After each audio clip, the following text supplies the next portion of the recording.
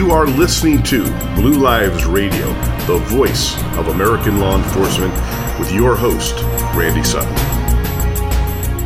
Hello and welcome to another episode of Blue Lives Radio, the voice of American law enforcement, with your host, Randy Sutton. We are here on the America Out Loud Network. We talk about everything law enforcement here. And today's going to be kind of a special day because we're not going to have a guest because I have a lot to say. Yeah, I know that'll shock you, but we do. I got a lot to say today. So we're just going to take a walk into the briefing room where I'm going to give you my view from the blue for a long, long time. Let's start off with what is happening in Louisville, Kentucky. Well, if you haven't been living under a rock, you know about the Breonna Taylor case. Let's talk about this situation. It's a tragic death, but yet one that is not what it is being told to be. Lexington, Kentucky. Narcotics investigation taking place over a period of time. Detectives were watching and investigating a subject for selling, trafficking narcotics. Well, this individual, they were doing a very complete investigation, including cameras that were posted on telephone poles, electronic surveillance, visual surveillance, the whole bit. And the subject of the investigation was a guy named Glover. Glover is a known narcotics dealer. Well, he had a relationship with a woman named Breonna Taylor. The nature of the relationship at one time was boyfriend-girlfriend, and at the time of her death, it is really unclear exactly what the nature of that relationship was. According to the long-term investigation notes, and those notes that led to search warrants being issued for a number of residences, including the Breonna Taylor residence, along with the Glover residence, which was in a different location, there was a lot of narcotics activity taking place. Now, Breonna Taylor, by all accounts, was not a hardened criminal. But also, according to the investigation, she had a relationship with this drug dealer, Glover. And after the end of that personal relationship, or that relationship that included boyfriend-girlfriend, she now had another individual she was seeing who apparently was not related in any way, shape, or form to Glover. But there was indication that she was working with Glover. And there was including overheard or tapped phone calls from Glover referring to Breonna Taylor as handling his money. And there was surveillance where he was picking up packages at her house that were being delivered to her house that narcotics detectives thought were drugs. There was a lot of interaction between the two of them. So narcotics detectives obtained a number of search warrants. Including the search warrants was Breonna Taylor's house. Now, there's been a lot said here about the, quote, no-knock search warrant, unquote. Let me explain what a no-knock search warrant is, because this is a very misunderstood frame of reference. When law enforcement has a belief that the individuals that are in the home or residence or house or building that they are getting a search warrant for are armed, or there may be fortifications that would inhibit the way that they get into the residence, they ask the judge for what's called a no-knock clause. See, the law believes that a person's home is their castle, and it is it's a very intrusive thing to get a search warrant for someone's home. You have to have pretty good probable cause to get into that house, written by a judge's authorization. Well, if a detective can put out into the search warrant affidavit belief that there would be endangerment to the police if they have to knock and announce, that means knock on the door and say, police, search warrant, open the door, and then wait a prescribed period of time for them to do that. If they believe that there is a possibility that they might retrieve a firearm and open fire, then they would ask for a no-knock warrant. That is exactly what happened in this case. They had a no-knock warrant for the residence of Breonna Taylor. Now keep in mind, this is involving several different locations. So this isn't simply Breonna Taylor's house. This is a combined raid, if you will, of a number of different locations because it's a fairly involved narcotics conspiracy. When the officers go to Breonna Taylor's house, even though they have a no-knock clause, which means they can just kick in the door, they don't. They do a knock and announce. Now, at first, if you listen to not some, most of the media, you will come to believe that they just kick the door in and they never announce themselves. The facts are different. The fact is that the officers did knock on the door, they did announce themselves, and they said police search warrant a number of times. This is backed up by an investigation that heard witnesses, that had witnesses that heard that. So the no-knock clause was not utilized. They actually did a knock and announce. Well, when they did knock and announce, they then forced the door because no one came to the door.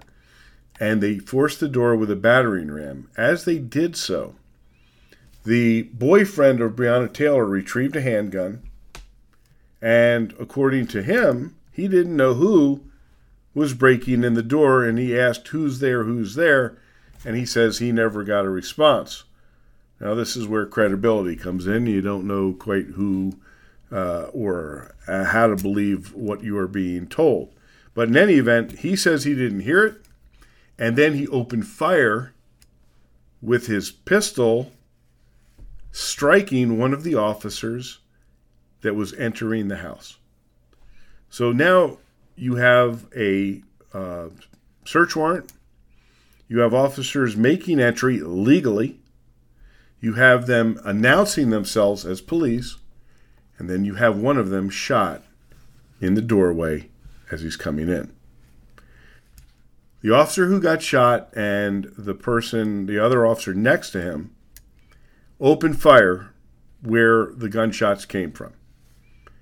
Now, there was another officer who was outside, and he heard the gunshots. And when he heard his partners open fire, he opened fire as well. Now, here's where this is a situation that has a lot of nuance. A police officer is responsible for the rounds that they fire. You're supposed to know your target. You're supposed to know your backdrop. You're supposed to know where those bullets are going to hit when you open fire. The officers one who had been shot, the other who was rescuing him, opened fire in the area where they had received fire from. Now, those rounds, several of them, 5 of them to be exact, hit Breonna Taylor, who was apparently right next to her boyfriend who opened fire. And she was subsequently killed. The officer who opened fire from outside hit a neighboring apartment, and several bullets went into that apartment. What we have here now is the tragic death of a woman. Even if she was involved in the narcotics conspiracy, which still needs to be sorted out. But we had an individual who opened fire on police who had a valid search warrant. The officers opened fire in return, and she was subsequently killed. This is a tragic set of circumstances. Once again, we have a situation here where law enforcement is responding with gunfire against gunfire. There is no issues, or at least there should be no issues, with the fact that police can defend themselves when they are receiving gunfire.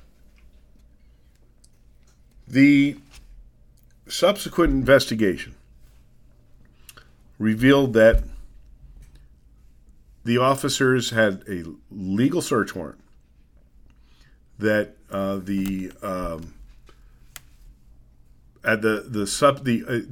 other search warrant that was being done at the old boyfriend's house, Glover, did in fact result in seizures of narcotics. So there's smoke where there is this, or there's flame where there is this smoke. Now, when she got shot, I guess I maybe should have mentioned the fact that the officers were white and Breonna Taylor was black. The protests began immediately and devolved into violence and riots, leading to other shootings and stabbings and deaths. Louisville was aflame.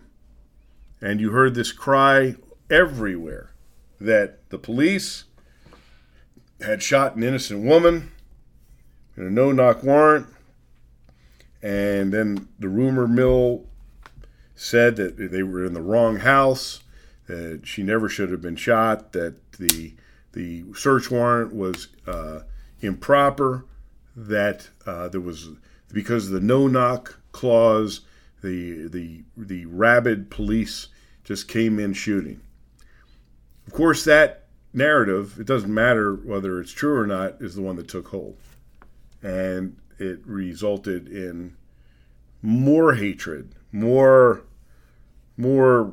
of the social narrative about racist policing, and it led to more violence. The facts didn't seem to matter. And of course, once again, we were faced with the social narrative. Well, in the last day or so, a grand jury was impaneled. Now, the grand jury is impaneled to make a determination if there was any criminal activity by the officers involved. That was the sole reason that this grand jury was impaneled. Now, they have, of course, have access to everything. When I, as a law enforcement commentator, and I always talk about this, and that is, you cannot make a determination about what took place until an investigation is complete. Even with 10 seconds or 15 seconds or a minute of video, you can't draw a legitimate conclusion unless you have all the facts. So the grand jury was given the facts. They were given all of the information about the investigation, about the conduct of everybody involved, the ballistic tests, the from beginning to end. They were given the information. No one else had that information, okay? This was not something that you put out into a public forum. This is something that the criminal justice system uses in order to come to conclusions about making serious criminal charges. So the grand jury gets all of the information, and in this highly anticipated verdict, if you will, there is this tense feeling all over the country, especially in Kentucky, in Louisville, where they're waiting to hear what's going to happen. And of course, even before there's any verdict, the race baiters and the agenda-driven politicians and the media and those who have a social agenda to push forward are screaming for justice for Breonna and talking about her innocence, and that the police were, did all of these horrible things, that they were in the wrong place, that they shot a woman because she was black, and really ginning up the hatred. And many in that arena were talking about, if they do not arrest the officers, that there should be riots. Burn it down is what they're saying. I shouldn't also tell you this, though. This is important. Just a week ago, a settlement was reached between the family of Breonna Taylor and the city, and that was an astounding $12 million settlement against the city, that the city settled with the family, saying that, this was a wrongful death. That's a huge amount of money. I think it was the largest settlement in recent history. So now, after this settlement is announced, and the lawyers for the Breonna Taylor family are all over the news, and they're talking about, well, now we have to arrest all the cops involved. And the verdict came out. The three officers, the two officers who were involved in the shooting of Breonna Taylor, who actually shot and killed her, were found to be justified in their shooting. They were justified because they were returning gunfire. And as they were returning gunfire, the fact that Breonna Taylor happened to be right there next to the shooter, and she was inadvertently struck, does not go to the evidence of criminal conduct by the police. Now, like I said, is this a tragic set of circumstances? Hell yeah, it is. This shouldn't have happened. And it shouldn't have happened for a number of reasons. But one of the major reasons is that the activity that brought the police there was of a felonious nature. They didn't just kick in the door for the hell of it. They did a painstaking investigation which gave probable cause to them. They did all the right moves. They got the search warrant.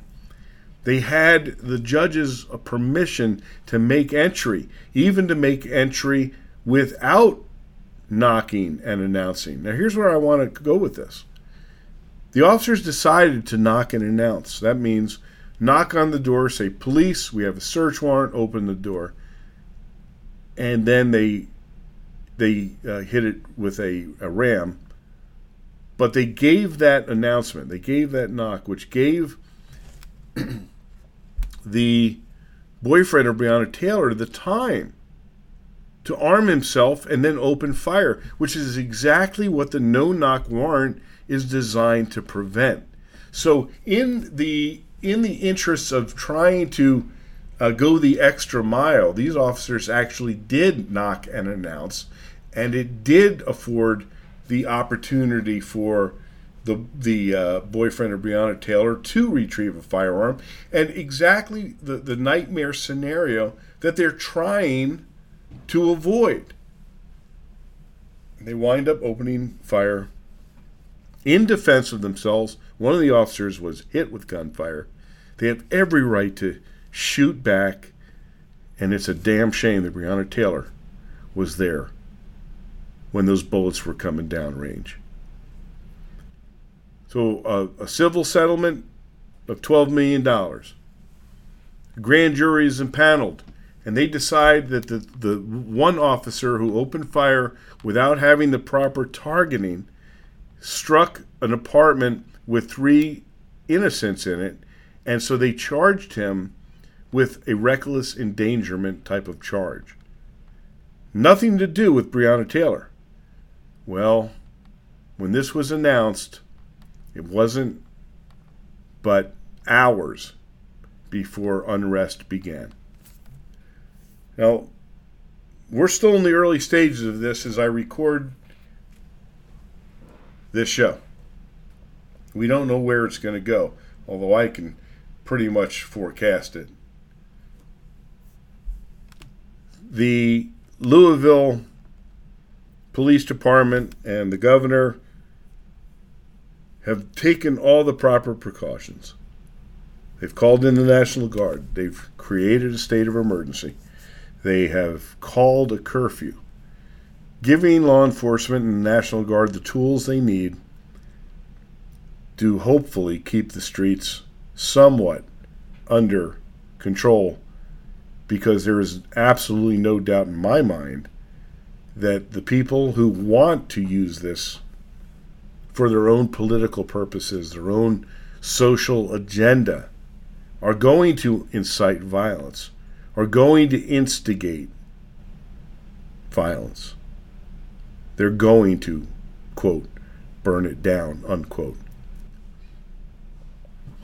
As this nation teeters on literally the brink of anarchy in many of our cities, this is about the last thing that we need in this country. And if you were to take this set of circumstances and give this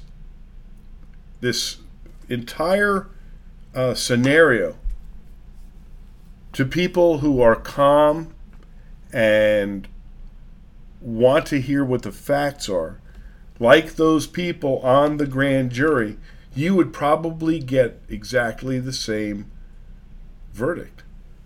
The truth doesn't really enter into the narrative here.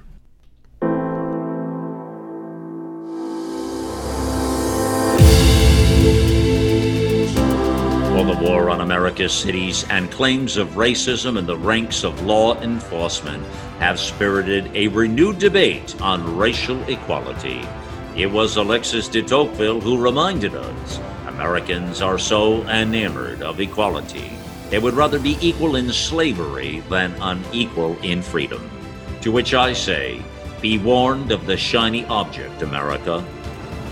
AmericaOutloud.com is the voice of liberty and justice for all. Well, it's a fight for the soul of humanity.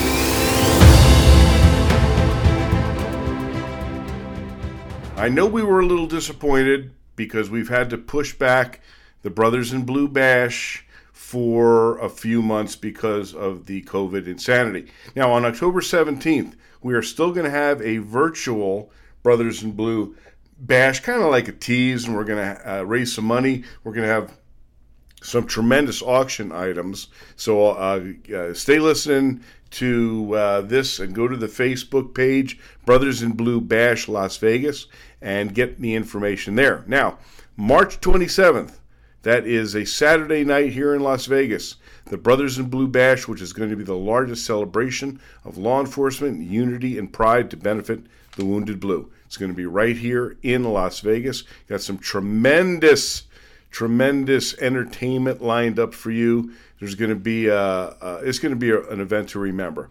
Fantastic hotel room prices at the Orleans. Just go to the Brothers in Blue Bash Facebook page, and you can make your reservations there. You can get a table, you can get seats, you can sponsor all kinds of things. Check it out. Facebook page, Brothers in Blue Bash, Las Vegas. I don't know about you, but if you love coffee, you're going to love Law Dog Coffee. Law Dog Coffee Company. Yes, indeedy. This is amazing coffee. It's been in the family of brewers for 90 years, but this particular brand is created just for us. So if you love coffee, you're going to love Law Dog Coffee, especially because not only is it phenomenal coffee, it's roasted in a family-owned roasting company. It's been around for 90 years, and it is delicious, but it also goes to help the company, Law Dog Coffee Company, gives a percentage of its income to thewoundedblue.org. In fact, they sponsor the Canine Companion Program for the Wounded Blue. So go to lawdogcoffee.com. It gets delivered directly to your house. It is phenomenal, and it tastes so good, it ought to be illegal. Think back to the last time you felt healthy and energized. The best times of our lives occur when we're at the peak of our health, sleeping better, full of energy and focus. We know that fades with age, and you might be feeling the effects of aging as low energy and poor sleep. But it doesn't have to be that way. There haven't been any nutrition systems designed to rejuvenate our bodies as we get older until now. Healthy Cell Pro is the only multi-nutrient system that impacts the building block of your body, the cell. Created by anti-aging expert and Nobel Prize nominee, Dr. Vincent Giampapa, award-winning Healthy Cell Pro cuts through the complexity of nutrition supplements by simply giving you the purest ingredients, filling dietary gaps to nourish your cells and enhance your quality of life for optimal performance. Visit healthycell.com and use code OUTLOUD for an exclusive discount, or call 844-869-9958. We're never let the truth get in the way of a good narrative when you're with the media or you're with agenda-driven politicians or lawyers that want to push the narrative. The lawyers for this, for Breonna Taylor's family, they're not satisfied with getting $12 million. They came out with this this scathing, factual, what they call factual, which was in fact quite the opposite, report that basically said that everything that the grand jury heard was lies. Now, you hear the words accountability for the police. The police got to be accountable. I've never seen people more accountable than the police. And this is a perfect example of that. This was an exhaustive investigation given to a grand jury to make a decision, not a prosecutor, not someone who had one single voice that could make a determination, as happens in many places, but a grand jury made up of the peers of the people who live in Louisville. This is the American justice system. But it seems that if the system does not give the desired outcome to those who are pushing the agendas of anti-law enforcement, of hatred against cops, of the narrative of the racist police are actively hunting down young black people to kill, then they don't want to hear the truth. We as Americans have a choice to make now. You can choose to understand the system in which we live and work within it. And by all means, you, as a 34-year cop, you're not going to hear me say that the criminal justice system works all the time. It doesn't. I've seen more injustice than I can even begin to tell you about. Now, most of that injustice is about criminals, hardened criminals, violent criminals, getting away with their crimes. But does it always work in every situation? Of course not. But it's a system. And it's the best in the world as far as I know. If you want to break that system down, which is exactly what Black Lives Matter and Antifa and other social justice quote-unquote groups are espousing, you tear down the very nature of what this country is all about.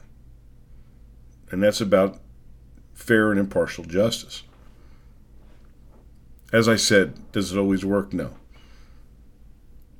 Can it have improvement? Yes. But it sure as hell is better than facing the mob that we're facing now, that law enforcement is facing now, all over the country, in Portland, in Seattle, in Colorado in places, in New York City, in Minneapolis, Texas. Our system of justice is designed to be fair and impartial. While it can maintain improvement, it is one that has stood the test of time for hundreds of years. Being judged by your peers. Now, I know that there's been a call for justice reform, unquote. Quote unquote, I should say. Justice reform.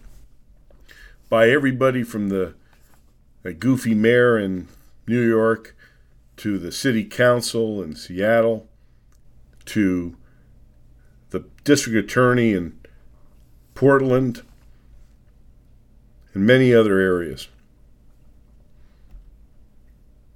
But America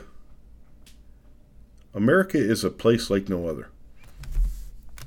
And the resiliency of our people has to be part of what maintains this nation. If we as a people resort to mob justice, mob violence, as we have seen happen in Chicago and Minneapolis and Portland and Seattle and New York, then we are devolving into a nation of tribal violence and tribal upheaval. We're better than that. We have to be better than that. And if we are not, we are going to, well, we're going to destroy ourselves. Now, who's standing the line? It's the police.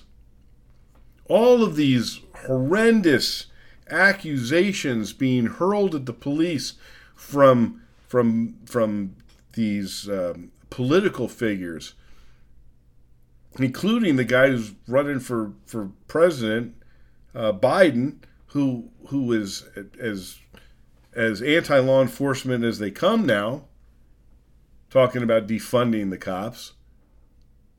Kamala Harris, she wouldn't even talk to the LA deputies because who were shot in an assassination attempt. She refused to even make contact with them. I can't imagine anything so disrespectful, so uncaring. But that's the facts. So you have politicians who are jumping on the anti-law enforcement bandwagon to pander for votes and get themselves elected. But you have many more people. You have athletes, these millionaire athletes, putting the names of people on their helmets who were killed by the police, but of course happened to be, murderers and drug dealers and rapists. And those are the people that they're deifying.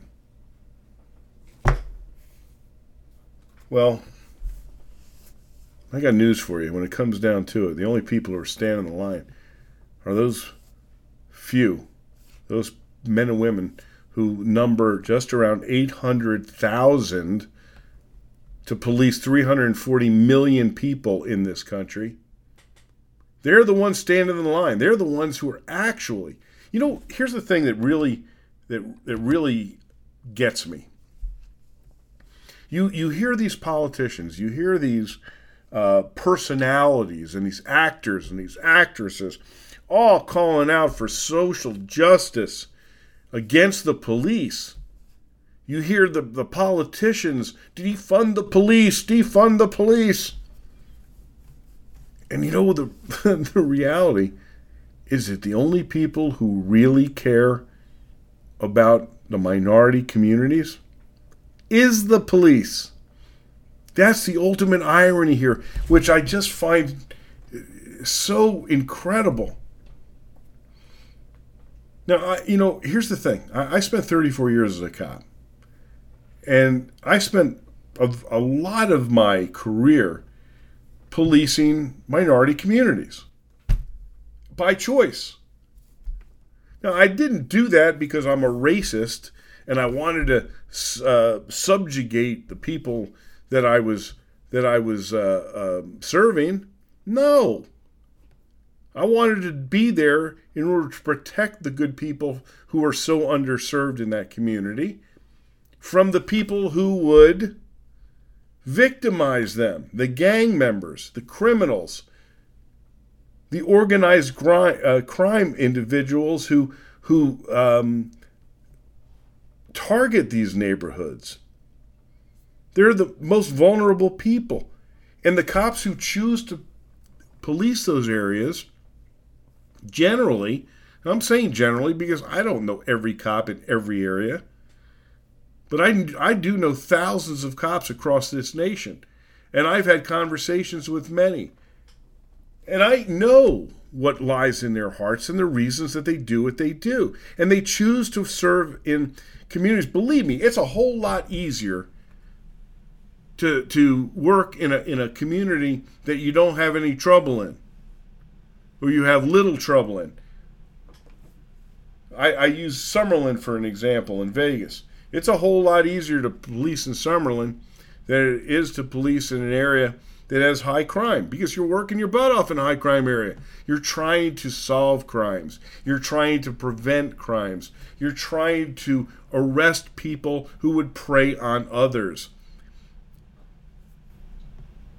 And yet, these men and women who make the choice to serve in underserved areas are now being vilified and being painted with a brush of racism. And here's the irony. Here's another irony. Is that black cops who patrol black areas are subjected to more abuse than the white cops. It's astounding. They're called every name in the book. I can't tell you the number of black cops that came up to me after serving in an area that was mostly predominantly black, and finally said to me, "Sergeant, I got to get a transfer. I cannot deal with my own folks. It's just getting too much." It takes a special person to want to police. We're seeing a diminishment in the recruitment of law enforcement officers.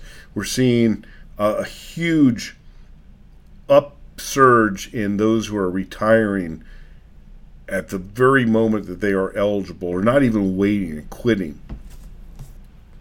This is a time when we could actually turn this into a watershed moment of positivity for this country. Here's my opinion. Of course, this is my show, so I can give you my opinion, right? Here's where we can go with this.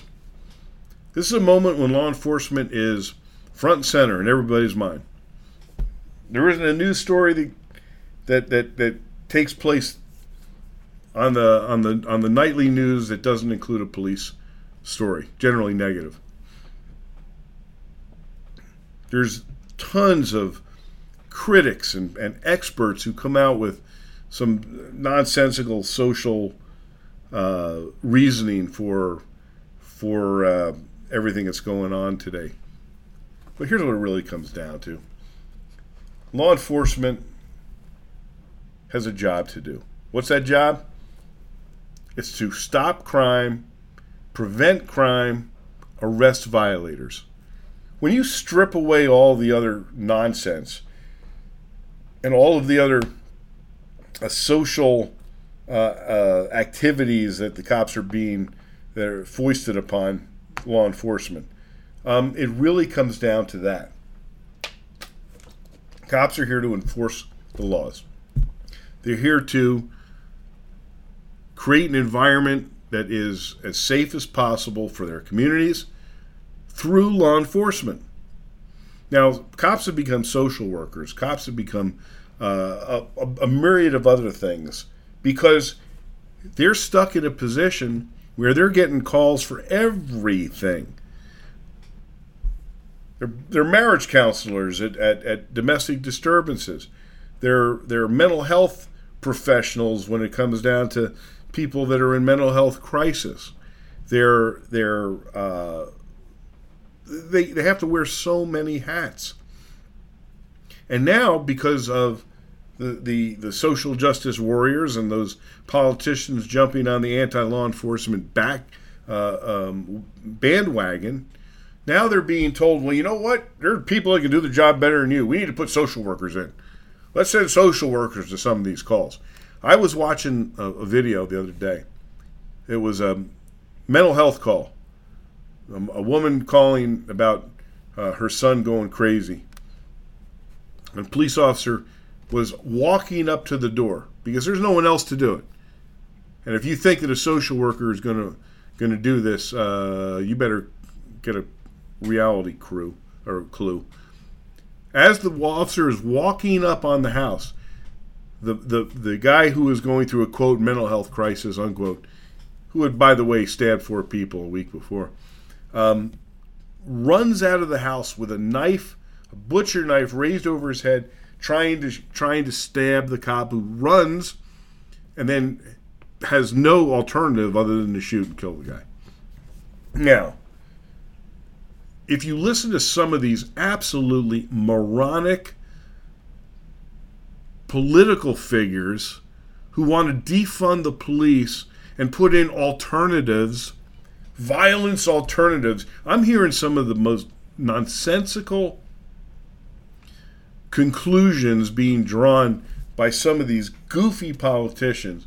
If a social worker had walked up on that house, that social worker would look like last Thanksgiving turkey all carved up. And every cop knows this. Anybody with any common sense should know it. But either the politicians who are now flexing their muscle at the expense of law enforcement officers, either they don't know, or they don't care, or they don't care to know. Because you put social workers into harm's way without a way to defend themselves, they're going to wind up dead. It's not an if, it's a when. How long will it take? So, for all these goofy politicians who are putting forth these ridiculous defund the police and let's put in social services, it's a joke. It should be laughable, but it's not. Because let me tell you who's going to wind up on the short end of this stick. It's going to be the people in the minority community. You know, a new poll just came out very recently. 80% of the American public believes in and supports their law enforcement officers, and it's almost the same thing in the minority communities. They don't want less cops. They want more cops. They want to be able to feel safe in their home. What happened in Baltimore? Baltimore is a complete and utter just. I don't even know if it can ever come back because of the mismanagement and the dereliction of duty by the politicians in Baltimore. They basically have just hogtied the cops into being able to do nothing, and so people who live in the black community, who can't get out of it, who don't have the socioeconomic ways to leave, are stuck there. And they're asking for help I've talked to Baltimore cops who tell me they're so frustrated because the people there are asking, please, please get these dope dealers off of the corner. Get these gang members off of the corner. Stop the violence. We can't walk out of our homes. And the cops want to do something. And the cops can do something. Well, let me just put it this way. They could do something if the leadership of the city and the police agency had the guts to do what they are called upon to do, which is protect the people of the city. They're not doing it. They have come to some weird crossroads where the politics is more important than the people. And when politics becomes more important than people, we are a nation that is facing ruin. I can't tell you the morale of the American law enforcement officer today. I can't stress enough to you that it has declined to a point where cops are scared to even do their job. I mean, look at Minneapolis. This is a joke. Minneapolis votes to defund their cops, attacks them in every way, tries to take their salaries away, wants to end the entire police department and put in some, it's going to be patrolled by unicorns or something. I don't know. And so the police are leaving in droves. Hundreds of them are leaving. It's only got 800 some cops. They've been underfunded for years. The crime rate in Minneapolis is astounding, right? So the city council does everything to destroy the police, defund the police, dismantle the police. So suddenly, oh my goodness, what do you think is happening? Crime is through the roof. Murders are commonplace. Armed robberies, rape, sexual assaults, aggravated assaults. And now the city council is screaming, hey, where are the cops? They're not doing their job. Let's blame crime on the cops. I was watching some of these idiotic city council people screaming and blaming the police because crime is out of control in their city. And I just got to look at them and go, what planet do you live on?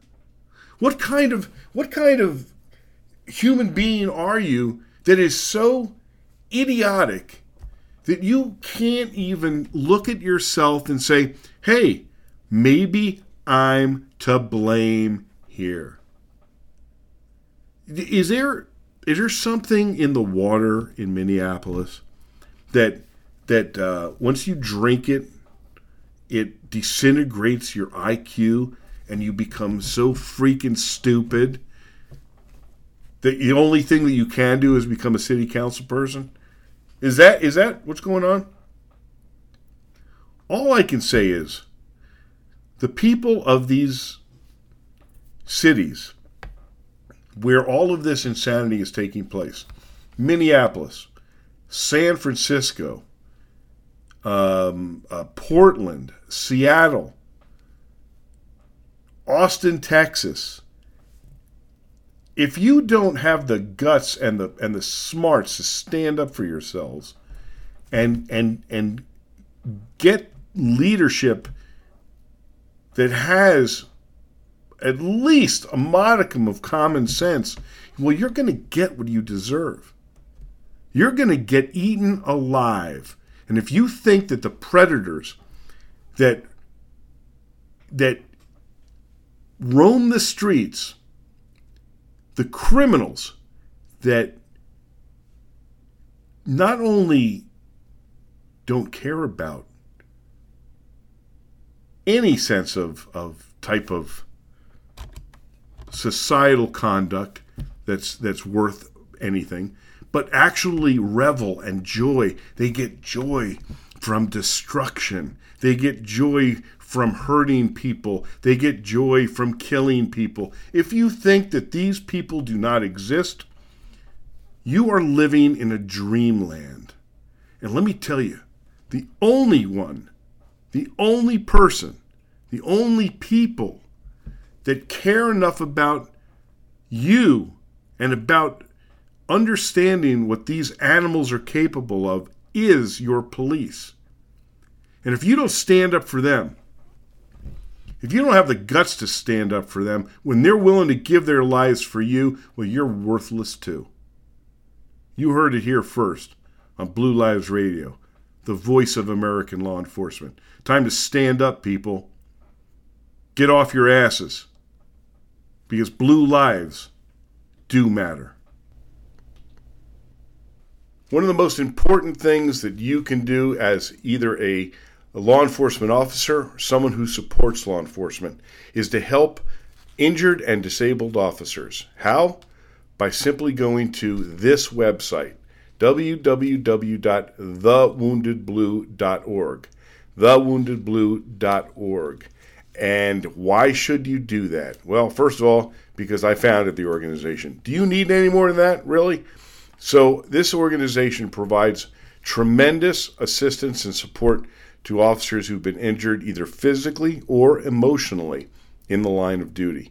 We have a phenomenal documentary film. If you go to Amazon.com and look at The Wounded Blue, Service, Sacrifice, Betrayed. Also on YouTube. If you go to our YouTube channel, Wounded Blue TV, check out our series, The Voices of the Blue. You want to do everything you can to help these men and women who sacrificed so much for their communities. Go to www.thewoundedblue.org. End of Watch with Randy Sutton. Each week here on Blue Lives Radio, the voice of American law enforcement, we pay our respects to the men and women of the profession who have made the ultimate sacrifice and given their lives in the line of duty. We reached an unfortunate milestone this week. More than 200 law enforcement officers have now given their lives in the line of duty this year so far. Far more than happened last year. Allow me to read the names of those who have given their lives. Sergeant Mayra Rodriguez Borgado of the Puerto Rico Police Department. Sergeant Mayra Rodriguez Borgado died after contracting COVID-19 during a presumed exposure while on duty. Sergeant Rodriguez Borgado had served the Puerto Rico Police Department for 27 years, survived by her husband, 2 daughters, grandchild, mother, and brother.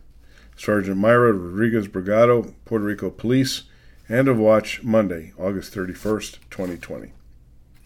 The next is Deputy Sheriff Angela Chavers of the Palm Beach County Sheriff's Office in Florida. Deputy Sheriff Angela Chavers died after contracting COVID-19 during an outbreak among staff and inmates at the main detention center. Deputy Chavers had served with the Palm Beach County Sheriff's Office for 18 years and was assigned to the Inmate Management Division. She is survived by her son and niece. Deputy Sheriff Angela Chavers, Palm Beach County Sheriff's Office in Florida. End of watch Saturday, September 12th, 2020. And Deputy Sheriff Ryan Phillips Hendricks of the Henderson County Sheriff's Office in North Carolina. Deputy Sheriff Ryan Hendricks was shot and killed when he responded to a vehicle tampering and shooting call in the area of Bethea Drive and Piney Drive in Mountain Home. A citizen called 911 at about 3 a.m. after discovering 2 subjects breaking into a vehicle. The citizen retrieved a firearm and confronted the subjects. One of the subjects had stolen a firearm from the vehicle, and the 2 exchanged gunshots. Deputy Hendricks and other deputies arrived on scene, confronted the subject who was wanted on a warrant for patrol violations. The man initially complied with commands, but then grabbed the handgun and opened fire, striking Deputy Hendricks. The other deputies returned fire and killed the subject. The second subject was apprehended. Deputy Hendricks served with the United States Marine Corps and has served with Henderson County Sheriffs for 8 years. He is survived by his wife and 2 children. Deputy Sheriff Ryan Phillips Hendricks, Henderson County Sheriff's Office, North Carolina. End of watch Thursday, September 10th, 2020. May they rest in peace. I want to thank you so much for taking the time to listen to Blue Lives Radio, the voice of American law enforcement, here on the America Out Loud Network with your host, Randy Sutton. A couple things. If you want to contact me, go to Facebook, the voice of American law enforcement. On Twitter, I'm at LT Randy Sutton. I look forward to hearing from you. And remember to support the men and women of the law enforcement profession by going to www.thewoundedblue.org and help any way you can. Thanks again. We'll see you next time.